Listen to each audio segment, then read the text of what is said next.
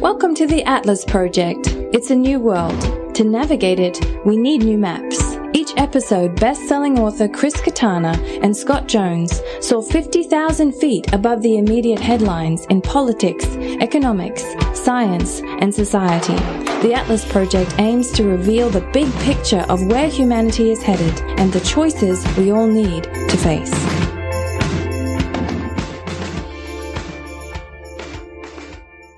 Chris, how are you, my friend? Oh, so good, Scott. Actually, I'm a little tired today because we were up late last night. Yeah, well, late for you. I'm a little tired too for some reason. I don't know why, but because I'm Eastern Standard Time. We have our second guest ever on the podcast, Harry Pearse, who's also in the show MI5. That's true. Spooks. It's also called Spooks. It's about spies. The main character, the guy who ran the one unit of MI5, was called Harry Pearse. I didn't know that you were on TV. No, well, I mean, he's my namesake. There's a slight difference in spelling. He's Pearce, and I'm with an S. So that's your undercover. Yeah, deep cover. But he was a character in Spooks who managed not to get knocked off in a show that was incredibly good at knocking off his characters. Yeah. And you work. I don't have time for a trash TV. Oh, you're so deep. That's why I have time for Tiger King. I have time for The Last Dance. Harry, you co-lead, or you're a part of and help run the Center for the Future of Democracy. And Chris sent me a piece you wrote, which I thought was outstanding. He brought it to my attention, called "Let's Talk COVID." And this is something in the U.S. I've seen. Basically, if I get the gist of the piece, you're saying that, look, we need kind of more consent of the governed for public policy. We can't just say the scientists are telling us we're going to do this and we're going to do it, because if that's the way policy works out, like it's seeming to play out in the UK and in the United States, it creates this backlash where people feel like they're prisoners to expertise and to, the scientists say this, so we have to lock down. And you kind of offer a different model where we would use sampling, and some other techniques to get more consent of the government, to get people to actually weigh in and shape decisions on complex issues like COVID-19. Is that like a fair summary of the piece? Yeah, I think that the wave of measures that coalesced in lockdowns in the UK or America or wherever were interesting to the extent that they were applied very quickly in some cases, and they applied to almost everyone, and they didn't really seek much legislative scrutiny or indeed public engagement. And I think that the reason that more or less people have been content with that arrangement to date is that there was the urgency of the measures themselves, and people recognized that things needed to be done very quickly, but also that they apply to everyone in more or less the same way and more or less to the same degree. And we can all see, kind of look left, look right on the street. We're all stuck indoors, and that kind of builds social tolerance to it. Yeah, exactly. And the next phase of the COVID measures, which will be various degrees of unlocking, resulting in the end in a total reversal of the lockdowns, will, in their partiality, affect some people at some times, some people in others, and will affect us in different ways. And I think at that point, at the point where politics and the measures taken in response to COVID begin to redefine the community, the large community that we live in, and to divide people, the consent of the people who will be affected by those policies in various ways will need to be considered and taken into account to a far greater degree. Can I just jump in on that there to kind of connect why I loved your piece and said, Scott, we got to sit down with Harry and just kind of tease this out a bit. Is, so the last 4 to 6 weeks or so, I've been involved is too strong a word. I've kind of been peering in like a kid in the candy store to the kind of policy and decision-making models that like big state governments are putting together, that like international institutions like the World Bank are putting together to help senior decision makers, policymakers decide, okay, basically what do we reopen and how fast do we reopen? And they've got these fantastic models that rely upon and presume that there's going to be a lot of real-time data available about the state of our healthcare system, about, at a kind of sector by sector level, how important is this sector to the economy? And how able is this sector going to be to get back to work in a way that is sensitive to social distancing and stuff like that? And all of it makes tremendous sense, but I've always felt, just looking at it, that there is this glaring giant piece of the dashboard missing, which is, will people accept this? And I think you're totally right. There is just a mountain of analytic work intended to drive decision making happening right now that isn't considering the consent question at all. And I'm really worried. I'm really quite worried about that. Yeah, I mean, it's a question of consent and the right of political communities to have a say over the decisions that affect them. But I think it's also worth pointing out that, we're living in a time in which scientific and other expertise is being explicitly brought to bear on policy making. But it's not the case that science speaks in one voice, that it is self-evidently one thing over another, and that it can be followed in a way that many governments claim that it can be. So whenever we have a public health measure or piece of legislation that purports to be following the science, what it's doing is it's taking elements of science interpreted one way over another and at the expense of other pieces of science, and marrying that information with a bunch of value decisions about the value of life, say, about security, about liberty, about rights, about obligation, and is making policy through an amalgamation of those things. So it's also important to remember that decisions which bundle all of those things together are not exclusively the preserve of scientists.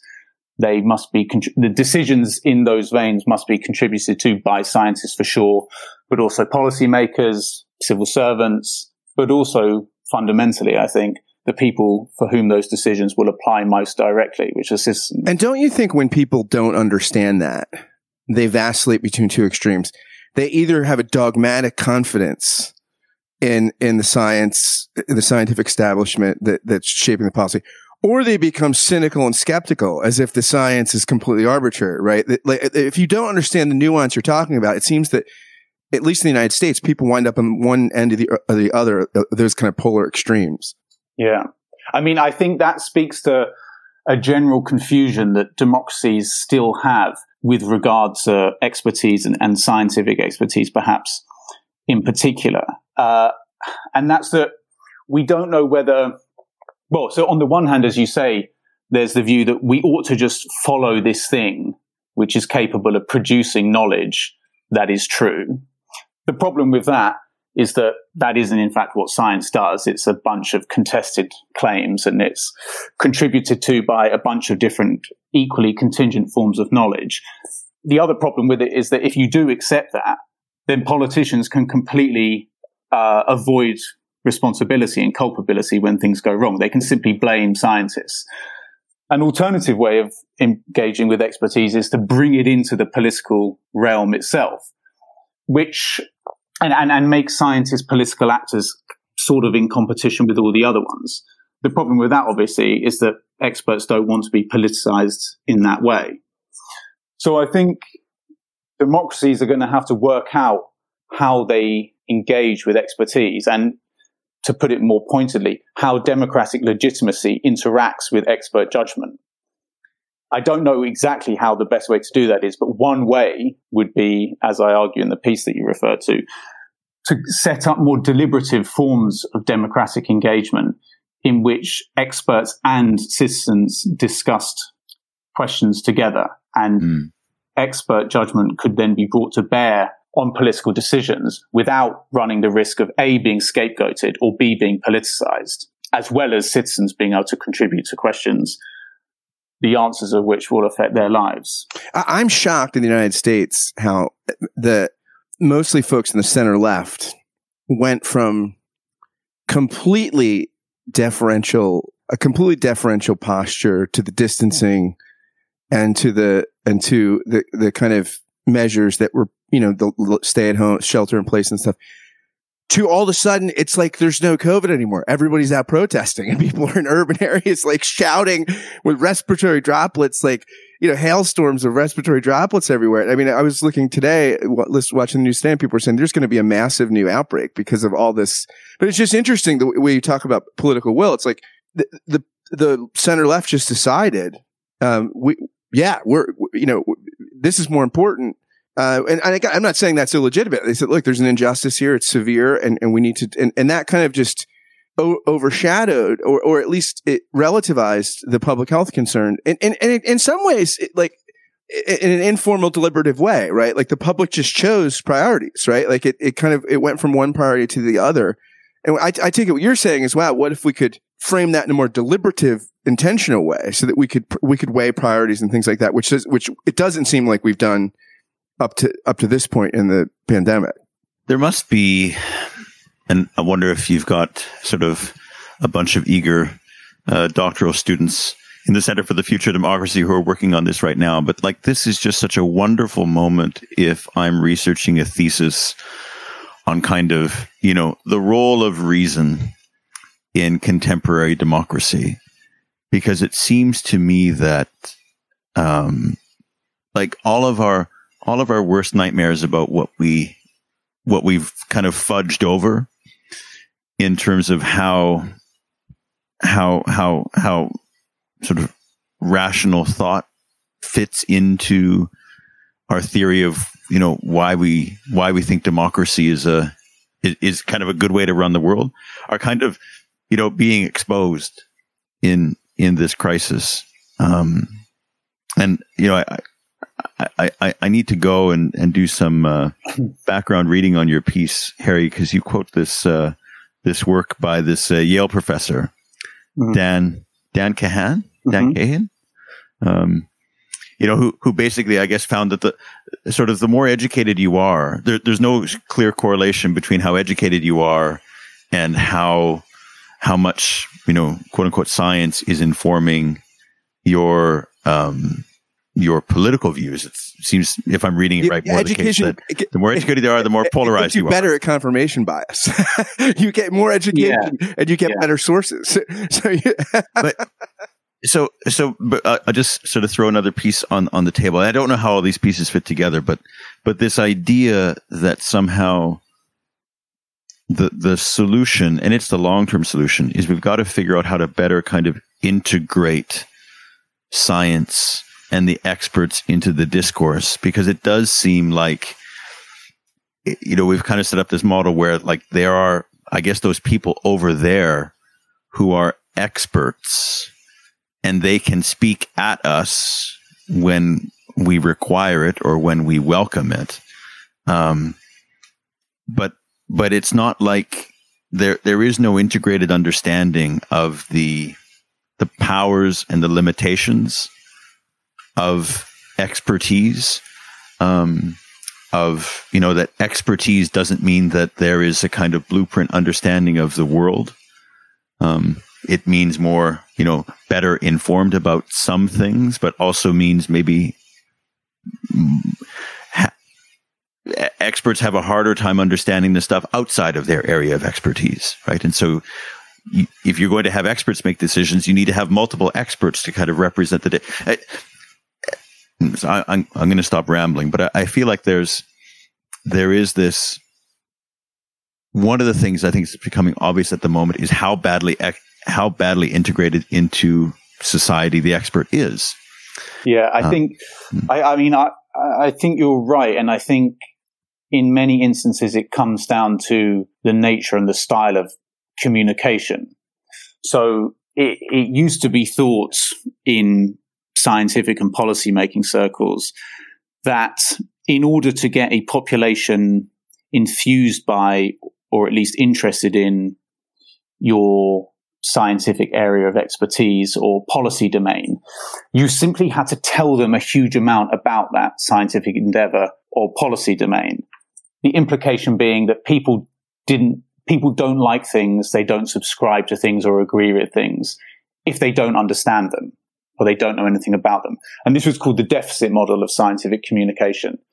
People don't know very much. You tell them more about a particular thing, they are then more in favor of that particular thing. And study after study after study has disproved this as a way of doing scientific communication. It's simply not the case that the more you tell people about things, the more they have a quote unquote rational attitude towards that thing.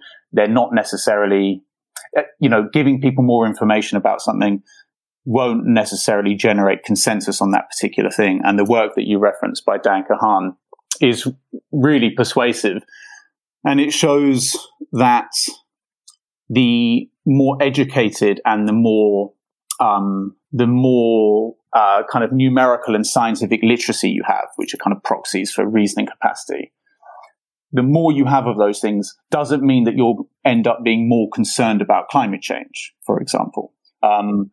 It's not simply the case that to get people behind certain climate action, you can simply tell them more about the nature of the problem and the implications of not doing anything about it. It's not that people don't know those things that prevents them from thinking the thing that you want them to think.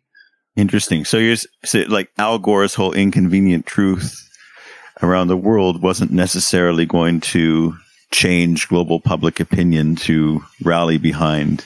And it didn't, did it? Right. It just. Man, this is this is so big, right? Because there is, I think, a broadly held assumption that there is a relationship between, very broadly, education and thinking the right way. Do you guys know Kahneman's book, Thinking Fast and Slow? The psychologist. I remember they would do these experiments, and these are educated people in universities. They would have them spin a random wheel with numbers on it, and then ask them, how many countries do you think are on the continent of Africa? The higher the number they spun, the higher the number of countries they guessed.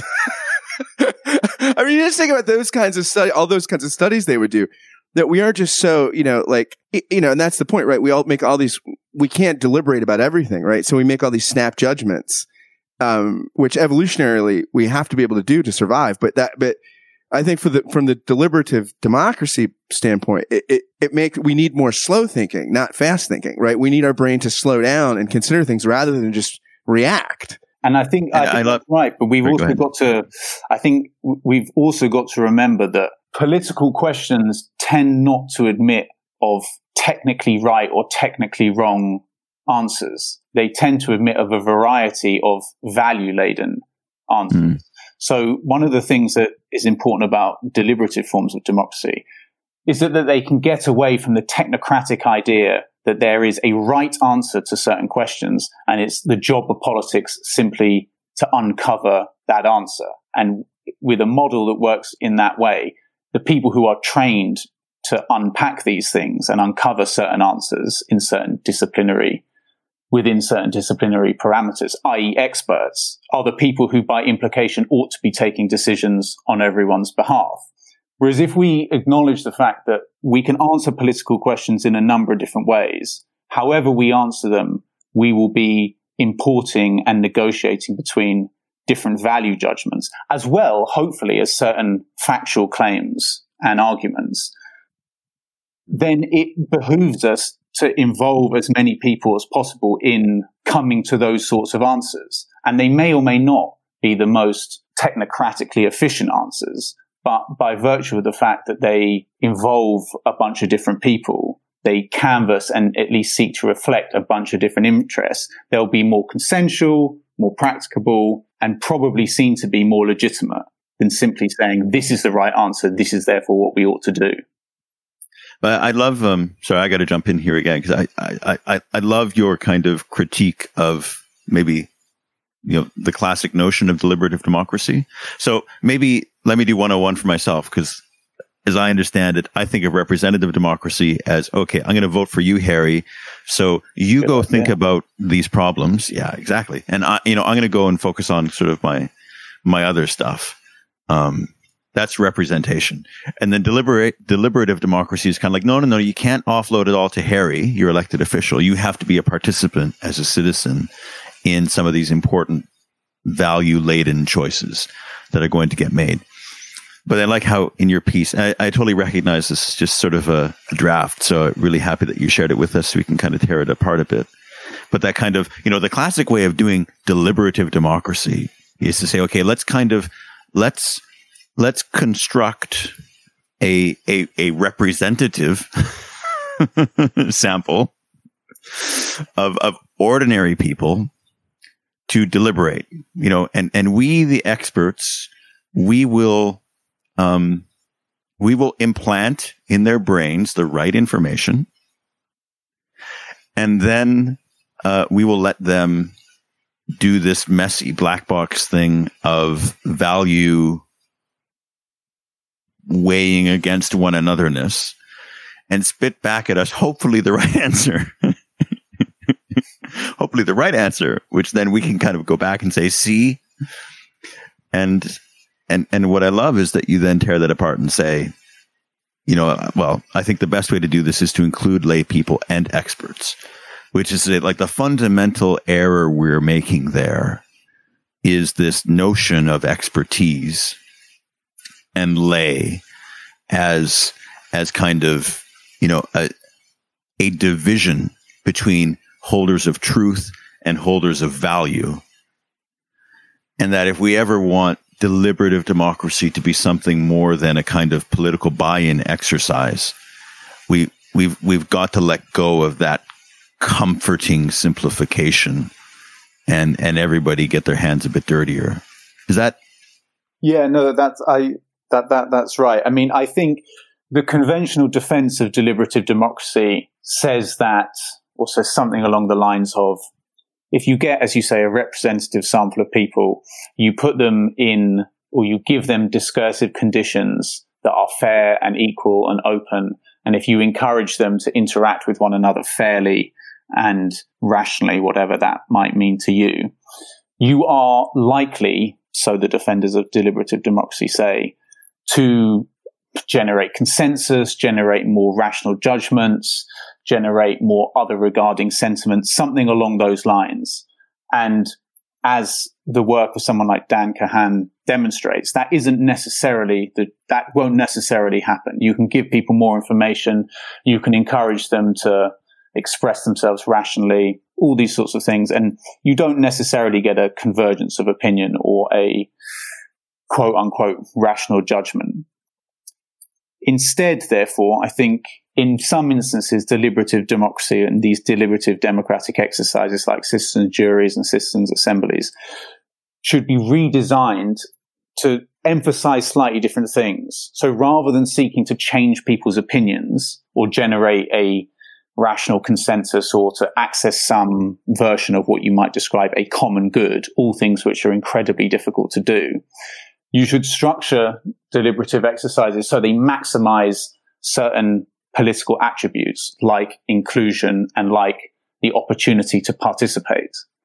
And one way that you might do that is to, rather than just getting a bunch of citizens to talk to one another, get those citizens and also get some experts, some policymakers, some politicians, some people in authority, and get these different groups to exchange ideas with one another and try and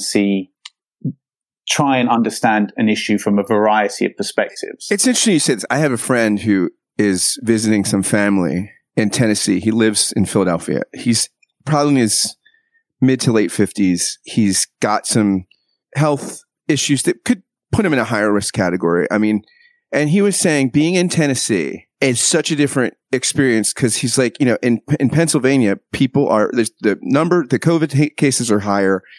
He's like, you're anxious about touching anything in a store. Everybody's masked up. He's like, in Tennessee, it's not like that. They're much more relaxed. And he said just being there changed his perspective on the world. He's like, my anxiety level dropped. my, my whole, I'm still a little careful, I'm still kind of doing a little bit of distancing because, I'm a little concerned, but it was just interesting how his whole consciousness changed by being in a culture that had a much more relaxed and sort of permissive approach to how people should deal with, the virus. And I thought, it's interesting that what you're saying, why I bring that up is, you've got these people on different ends of the spectrum around fear, around expertise, around, how much they want to defer to science and public policy, how much individual liberty they're valuing. And in this country, it's a pretty big country and it's a pretty, broad sample across the spectrum. And we're not going to get a vaccine at any time in the near future, I don't think. So we're going to have to do exactly what you're saying as a country. We're going to have to figure out how do we share risks together, right? And you're right. We're not going to, the experts just can't tell us that, right? I mean, we're going to have to, as citizens, say, this is the kind of risks we're willing to take as individuals. These are things we can leave up to personal responsibility. These are things maybe we need to have certain sort of public sector kind of guardrails on. But I think what you're saying, right? There's no perfect answer to that, right? It'll come through the consent of the governed, and the wider consent model we build, the more governable the culture is going to be. Yeah, and there's a kind of hard-nosed efficacy argument here as well. So, for example, contact tracing will presumably feature or be a feature of whatever type or degree of unlocking takes place, say, here in the UK. Now, it's obviously not up to lay people to technically devise the contact tracing system. That would be completely ludicrous. There are people who can bring their expert knowledge and understanding to bear on the construction and then the deployment of that technology. On the other hand, it would be completely pointless in a way to devise a particular technology that was broadly considered by the public to be either morally unacceptable or which in some way clashed with or undermined their capacity to live the life that they expect or want to lead. So in that instance, you have two different bodies of knowledge. You have the kind of technical knowledge that would go into devising a socially useful technology. And then there's the kind of social and the practical knowledge that sets the boundaries of what is acceptable to those people. If you don't marry those two together, you're going to have a pretty crappy policy. So both of them need to be leveraged in order to devise, well, in this case, public health policy, which can be deployed. And so kind of what the summary statement there would be, right? Like the technical experts can tell us what we can do, but they can't tell us what we should do. Like the can is provided by the experts, but the should or the ought has to be provided by the public consensus, or it's not going to be something that, again, consent of the governed kind of issues. Here's a question just on the contact tracing. Are either of you worried about will the privacy concerns prevent an effective sort of contact tracing, ecosystem or app from rolling out? Like, are you worried that the privacy issues are going to be a stumbling block? Just reveal my own. I'm not that worried about that. If I look at, how freely we all accept to share our private information for like minor conveniences, in sort of, our digital lives, how frustrated I am that I have to like click yes, I accept every time I go to a website now that there's all these, GDPR protections in Europe. And I mean, I just accept almost all the time. So I've been given, my rights have been protected, but I don't value my privacy anymore. And if I think of, my friends in China with contact tracing apps, so it's not like you were required to, but if you wanted to go to a cafe, if you wanted to go to a 7-Eleven, if you wanted to go anywhere and do anything at the door, they wanted to see, whether your app status was green. And you could choose to install that app or not. But only if you did you have the privileges of being able to go around to someone with, I'm low risk. I feel like we're still very far behind in the rollout of these tracing apps. But yeah, Harry, what do you think? Well, I mean, I was saying to Scott before you joined us that I'm a bit of a Luddite. So the way I safely interact with technology is to send emails and use Word documents, and anything beyond that gets me kind of flustered. So I tend to give it a bit of a wide berth. So I don't really know anything about the contact tracing technology. I mean, just broadly speaking, and really this is broad, I mean, my attitude to any form of technology really is that it really depends how it's used and how it's deployed.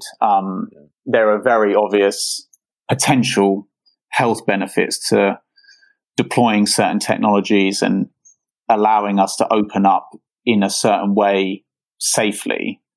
And if technology can be leveraged to that end, that seems like a relatively good thing to me. On the other hand, you hear all these kind of horrible premonitions about under the skin technology that might help us unlock in a more judicious fashion, but could be repurposed later to tell whether you are having an angry reaction to a political speech that you're watching online. That would obviously be quite a lot worse.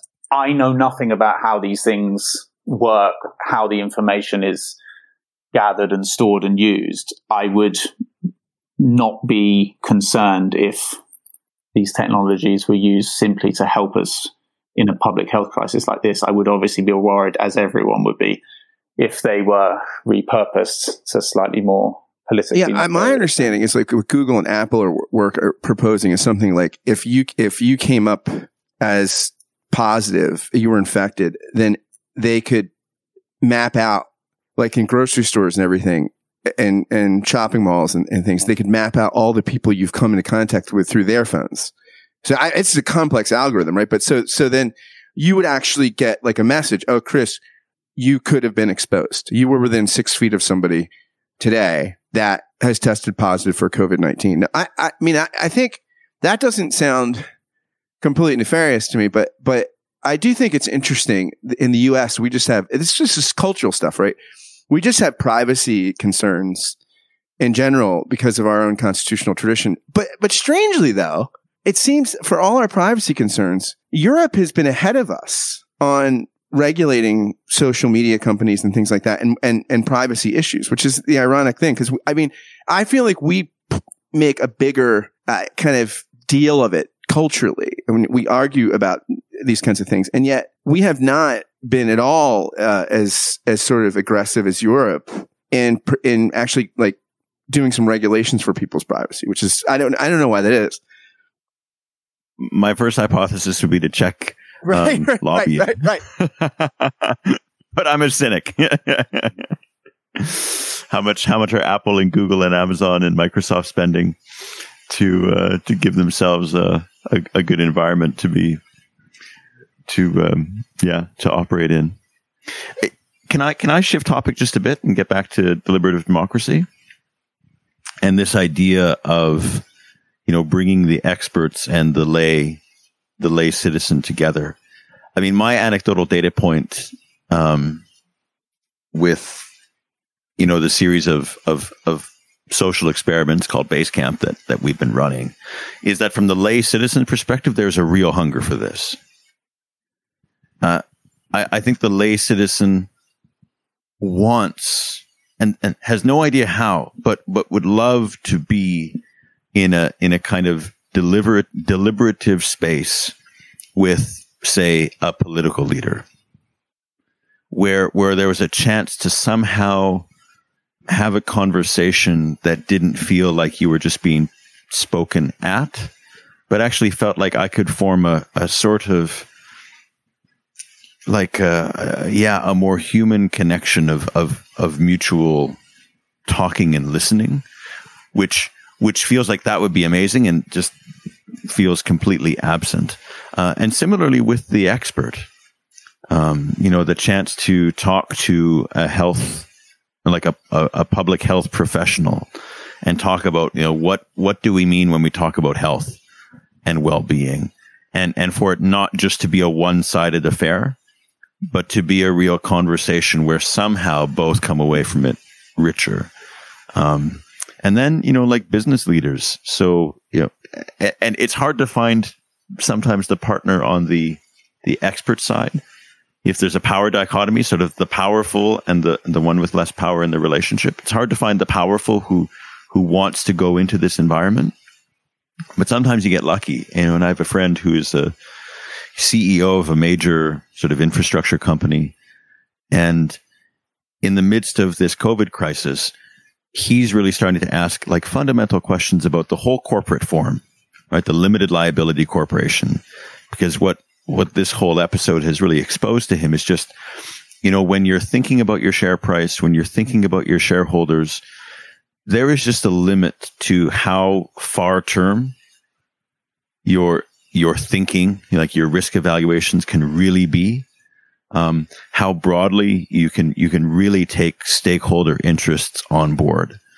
And so, here is someone who has quite soberly come to a realization that I have no idea what could possibly lie beyond the current corporate form, but I do start to wonder, could we do better? And what could that look like? And would love to get into a conversation with, not just sort of fellow chief executives, but with a kind of a broader group of people concerned and interested in that question. And I think as soon as we start to imagine, like, okay, let's create that forum. And we've been, I've been part of trying to create it. The devil is in everything in most of our lived experiences, political, social, power dynamics comes into that room to frustrate it. It's really hard to do. It's really hard to leave the title at the door, leave the ego at the door, leave all of my grievances at the door, and build something together, even though intellectually it feels like such a powerful possibility. Yeah, I mean, conventionally deliberative exercises are structured so that experts are brought in to brief an apparently benighted lay public. That now informed lay public goes off to talk about something and then returns with a bunch of conclusions or recommendations. I think that model could be hugely improved by actually getting experts and lay people to interact with one another. And as you alluded to, I think certainly for the lay community, it would provide a potentially unprecedented opportunity to feel as though those people are being listened to and considered, that their views have value, and that they are meaningful members of a political community. One of the reasons I'm interested in that sort of deliberative model is that it's in a political context, at least, it's been very rarely, if ever, tested. So we're not really sure what it would mean for people to be consulted in this way, to be listened to in this way. We just don't really know. You can imagine, though, that it would have some sort of effect on their sense of agency, their political self-efficacy. You can imagine people being more engaged in politics, maybe voting more, maybe joining political parties, maybe campaigning on the basis of a deliberative experience like that. But I think you're also right. You need to kind of energize and motivate the other side of that split, the more powerful, or the group or the cohort which is in an established position of authority, so experts or policymakers. And I think that experts would be interested in doing this kind of more open dialogic engagement, because, as I said before, it would offer them a way of bringing to bear their expertise on policy questions, but without being made falsely culpable for any mishaps, which is what happens when you just blindly, quote unquote, follow the science. And it would also prevent them from being politicized in a way that scientists and experts don't want to be politicized. And if you kind of drag them into the representative democratic arena, they will become so. Whereas if you include them in deliberation with other people, expert judgment might not win the day in precisely the fashion that a technocratic expert would advise, but at the very least, that expert judgment will be brought to bear in some way on a policy decision or at least a policy discussion. I'm interested. Do you think that reading your paper made me think that a lot of concerns I've heard have been that, okay, with the COVID crisis, is this going to lead to sort of anti-democratic trends? Are we going to have more authoritarian kind of trends? Because again, government is, as you point out, there hasn't been much legislative action. Things are just kind of done, but your work almost makes me think the opposite. I wonder if people are going to demand more deliberative power just because people in this country are freaking out because they are just like, because they're told you can't do anything. The country's shut down. And people, I wonder, could the whole COVID pandemic phenomena lead to actually a sort of more democratizing influence in the culture? Yeah. I think that, as I said at the beginning,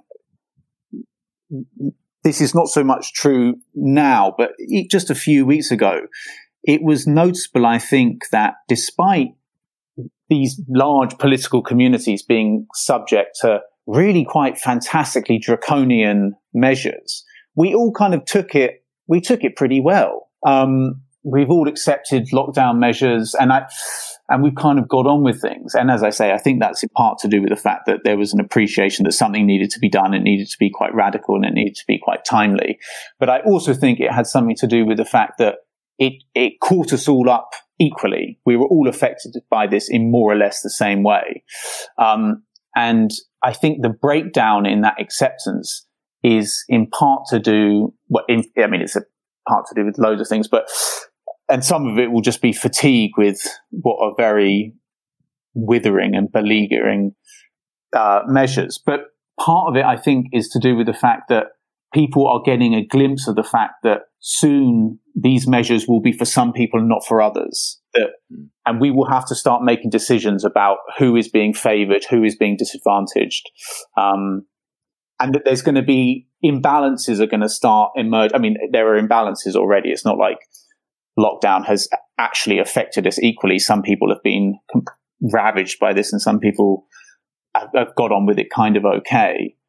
But in principle, at least, the lockdown measures affected us all equally. As soon as that isn't happening, I think you're right. There will be a clamoring for more of a say by the public in how these measures are rolled out. There's going to be, I guess my hypothesis would be that there's going to be a very strong correlation between, it's when you're about to say something and then in your mind you see like a spider web of caveats. Oh well.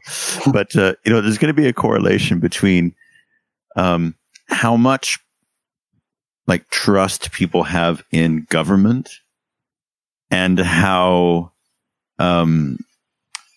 much obedience there is to the rollout of kind of differentiated policies. Okay, you can go back to work, Scott, but Harry, you have to stay at home.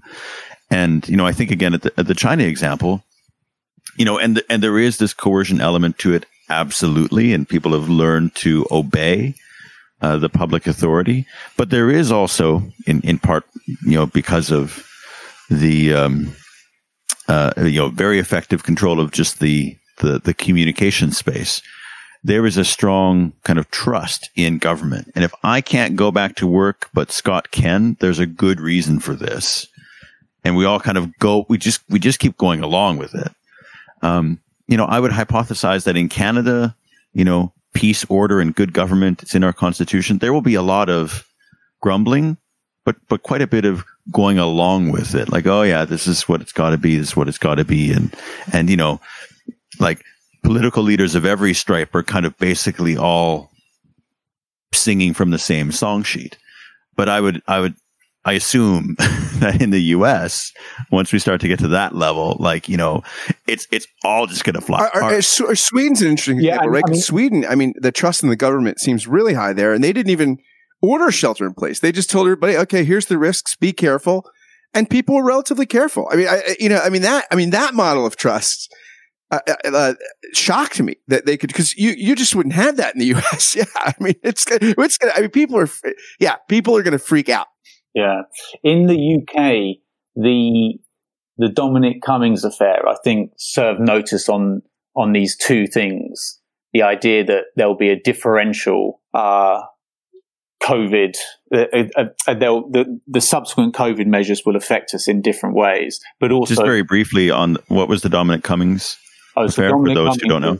Is Boris Johnson's chief political advisor and the architect of both the Vote Leave campaign in the Brexit referendum and Johnson's successful general election campaign last year. And he's been part of the government that issued these lockdown measures, and then it's subsequently been found out that while the government that he's a part of was telling people to kind of stay at home, not leave, going out only for very essential things like food and an hour's exercise, he was driving to Durham with his kid and wife, which is 260 miles from where he lives. And then while he was in Durham, he was going on excursions to local castles, and he visited. But the lockdown was for ordinary 80-year-old mom, or right, whatever. Like he went his mom's birthday or something. Like he exposed his 80-year-old mom. Yeah. He only did that to test his eyesight. Anyway, we'll get into that.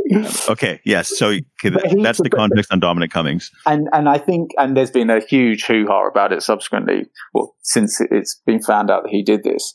And I think it's alerted people to the prospects of these measures affecting people differently in the future. So affecting some people, but not others. But also, Chris, as you say, it's raised the question of, well, how much can we trust the government? And you really have to trust the government really quite a lot if your political community is going to go along with incredibly illiberal policies that no one really wants to adhere to. You have to trust the government a lot if we're collectively going to manage something like that. And as soon as a government official says one thing and says that we must all do one thing, and then he does precisely the opposite, trust in the government inevitably gets Is this playing out on party lines in the UK? 'Cause in the United States, it's generally the blue states, the Democrats are trusting the government. In the red states, they don't. It's just breaking out on incredibly partisan lines here. Although I had a guy on my other podcast who said that what he noticed in his research was that people experience the pandemic in a partisan tribal way until someone they know, if you were a Republican, until you or someone you knew got the virus. And then their opinion changed. Like the partisan lens dropped away and they took it a lot more seriously. Is it playing out in tribal ways in the UK? I'm not too sure, actually. It was certainly the case at the beginning, and then for some time after the lockdown, that there was a general cross-party acceptance that these measures were necessary. And there was, by and large, a very high compliance rate. I think I saw a survey some time ago now that said that the British population were more anxious than almost any other national community about the reversal of lockdown measures.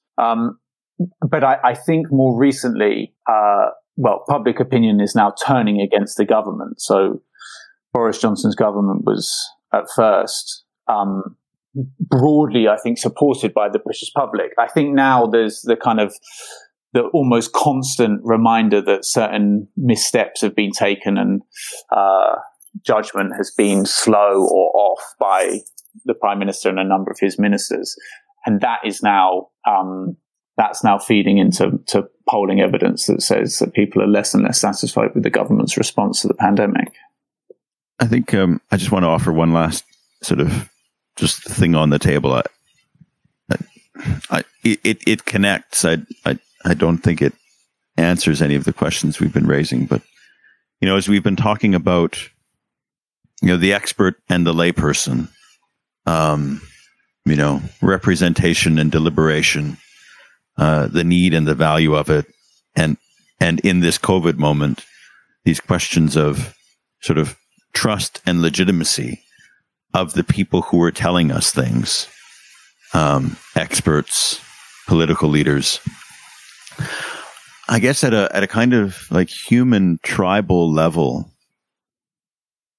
I think the value of trying to figure out how could we create, these like genuinely deliberative spaces in our communities where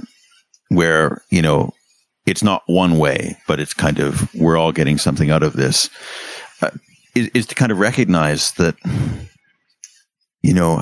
how many groups of others there really are. So experts, Harry, you're an academic, I'm an academic, but like those academic, like people with advanced degrees who actually work inside universities. And now suddenly they come into my life and tell me that, this is how we need to be. Like, I don't know you, our kids don't go to the same school. We never hang out, right? Like there's no, we may live in the same kind of artificial political community, but I don't know you. So who are you to tell me these things? And it's the same kind of with political leaders. Like our kids don't hang out, right? You've never invited me to your birthday party, right? We may be part of the same, we may have the same passport, but we live in different worlds. And this to me is a moment that, where the limits of how far we can go for one another and just go with what one another says sort of come really to the fore if we've never tried to invest in crossing those boundaries.